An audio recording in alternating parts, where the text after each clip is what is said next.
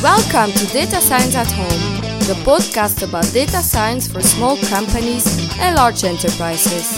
Data Science at Home is a show where we tell you the skills you need and the tools you can build at home. We are supported by World of Piggy, thinking human world in mathematical terms. Visit worldofpiggy.com or Twitter at worldofpiggy.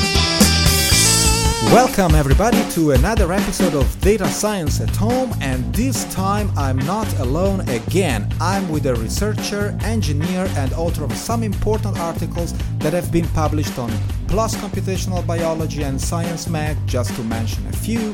Ladies and gents, Eliseo Ferrante, actually Dr Eliseo Ferrante.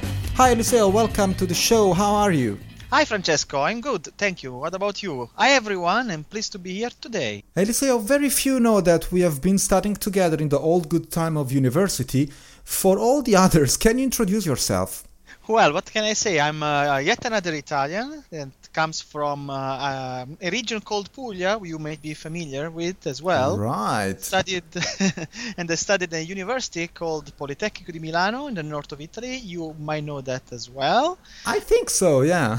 Up to here, I could be introducing yourself instead of me, but well, let's go for the difference. I spent a study period in the US during my master. Then I did a PhD in Brussels, very far from where you did it.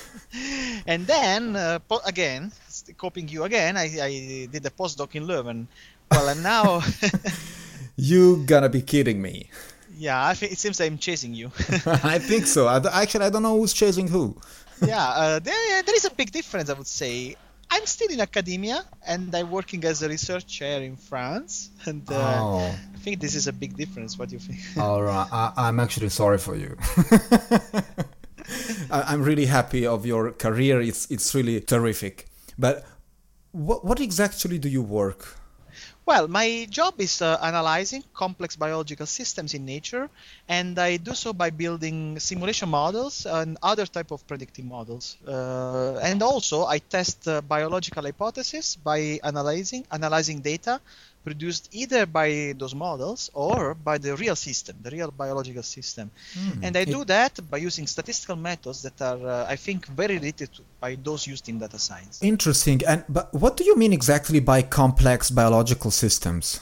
Well, specifically, I'm interested in understanding self-organization and self-organizing biological systems. By that, I mean systems that are composed of different, very large number of components, and those that interact with each other and organize into, actually self-organize to produce a complex collective phenomenon that sometimes we can see and sometimes we get even amazed by it. And indeed, I am amazed. All of this is extremely interesting. And can you just give me an example? Well, we are, I think, all familiar with spectacular shows by bird flocks and fish schools. Oh, yeah, definitely. I'm familiar with birds. Or a different field, the human brains, as a matter of fact, as you might all agree, that produces very complex phenomena such as reasoning, intuition, and it's also composed by a big number of smaller entities that are interacting with each other and self-organizing. Wow. I remember that I read once Sync by Steven Strogatz that really fascinated me at the time. Well, it still does. And when he wrote about how fireflies sync, and is that type of biological system that you are dealing with? That's absolutely correct. I would say this is the simplest and maybe most elegant example. Wow. So for instance, there are like a million fireflies and they just say, hey guys, let's make a big light and 3, 2, 1, shoot. Does it work like that? Yeah, kind of. Of course, you have to think about these guys as kind of stupid individuals, like very simple, but they behave in a smart and intelligent way as a species or as a group. And in this type of things, you can ask, two type of questions. And one question is, how do they do it? How do they do what they do? And the other question is why they do what they do. And so concerning the first question, how they do it, knowing the details about how they do it can help us, by us means engineers, to create similar systems that solve real problems. Instead, concerning why they do it, which seems to be your question, this specific example, I think it has to do with sexual selection. So what they do is that each of this firefly needs to signal their presence to females because they want to, do something with them. Right. And but again, since they are kind of simple and dumb, they cannot be spotted easily. So if they would flash their presence individually, the females would have a really hard time to see them, and none of them would reproduce. So what they do is that they synchronize to signal collectively in such a way that the big light that you described earlier can be seen by females, and each of them individually has a chance to mate with these females. And although they are giving up, they are basically succumbing to competition because any other male can mate, this is still better than having none of them mating with the females. So a small chance of mating is better than no chance at all. Wow. So you just said that crowds can be more powerful than individuals. Exactly. Is it hard like that in other species? Like do males have to do all the work to maybe get one female? Well, I would say no. There are species in which females do all the work and males are kind of useless, except for reproduction. For instance, social insects. Social insects. I thought you were talking about humans. Oh, no, well, you can argue about that. Because I know a few males like that, Yes. Well, all right. Let's get serious here. Now, I must say that birds always fascinate me. And is that true that they flock to save energy? And did you have to study some kind of biology or zoology before? Well, so if you are interested in the why type of question, the why type of question is exactly a question that interests biologists, and zoology is exactly the right subcategory. And, saving energy, as you said, could be one of the motivations, so one of the reasons why they evolve such collective behaviors. But of course, as I'm an engineer, I'm more interested in how they do things. And then understanding how would allow us to create, swarms or platoons of artifacts like robots or drones that move together and, they might do things that interest to somebody. Wow. This is amazing. So, you study how nature works to find a solution to some of our recurrent problems in artificial intelligence or robotics or swarm intelligence. Have you got anybody in particular so far? I know in Europe there is the European Space Agency or NASA. Well, I think both are very interested in our research, but of course, being in Europe, it means that we mostly have access to ESA, and ESA has had many collaborations with scientists studying self-organization in the past, and they even have the research group within their establishment that studies exactly this topic.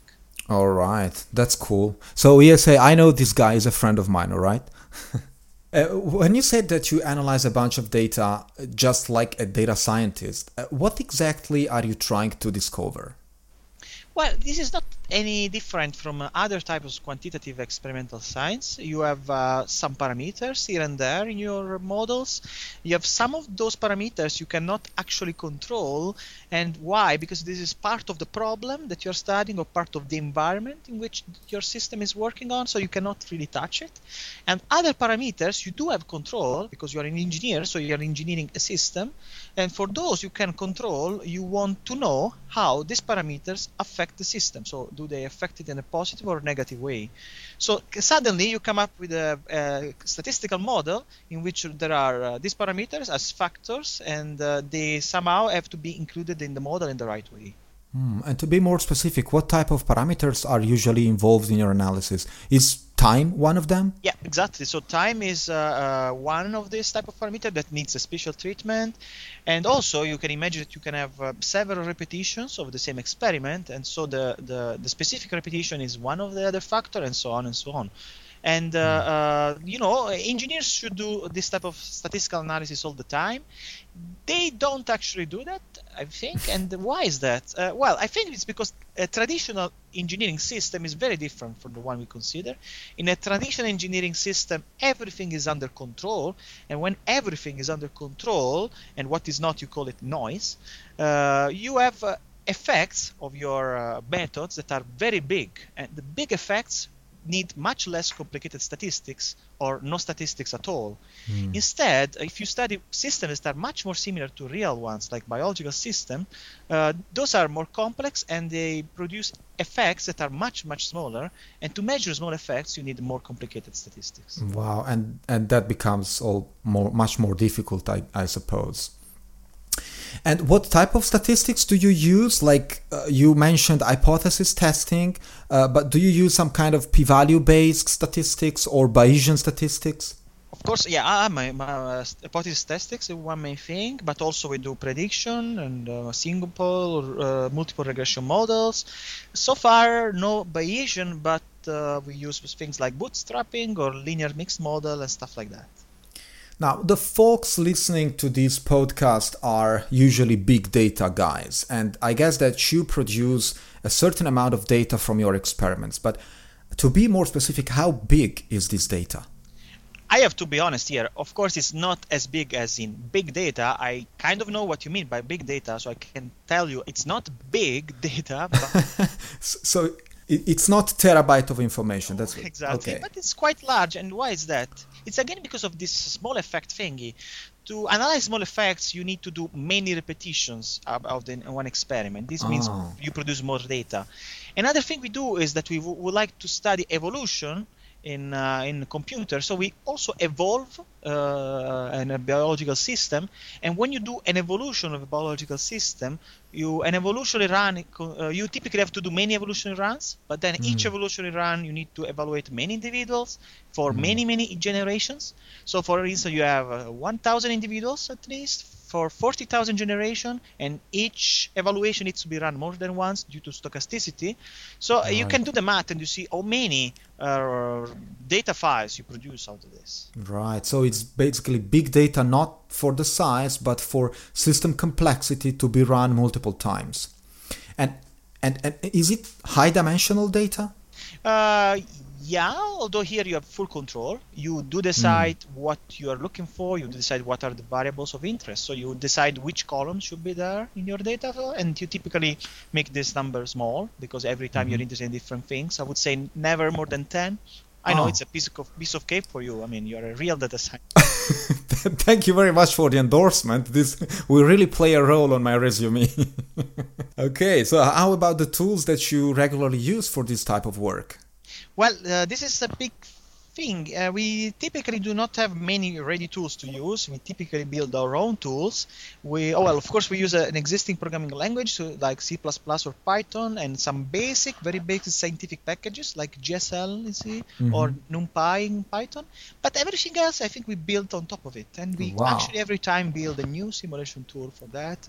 There are available ones, but we have specific needs that sometimes require building things from scratch. Right, but that can take a lot of time, I guess. Yes, it does. And for this reason, we are always in need of manpower. Oh, you can make a hiring call here if you like. Oh, that would be awesome. It's for sure an excellent channel for that. Cool. So you're going to leave us your contact in the show notes. I will. All right, Eliseo. I still don't believe that we just had a podcast episode. And I mean, we know each other since so long that our paths have crossed and pulled away like in a butterfly effect to stay in ordinary differential equation systems or like in a Rossler system. You like that one more, huh? But you know what I mean. So yes. I had so much fun talking to you, Eliseo. I feel exactly the same way, Francesco. We should definitely do this more often. Thank you so much. Good luck with your research, and I'm sure that sooner or later our paths are going to cross again. Thank you very much. Ciao. Data Science at Home is the show where we tell you the skills you need and the tools you can build at home. We are supported by World of Piggy, thinking human world in mathematical terms. Visit worldofpiggy.com or Twitter @worldofpiggy. Hey, if you like the show, please leave us a review on iTunes and help this podcast reach more ears. So tell your friends and colleagues that we exist. We will really appreciate it.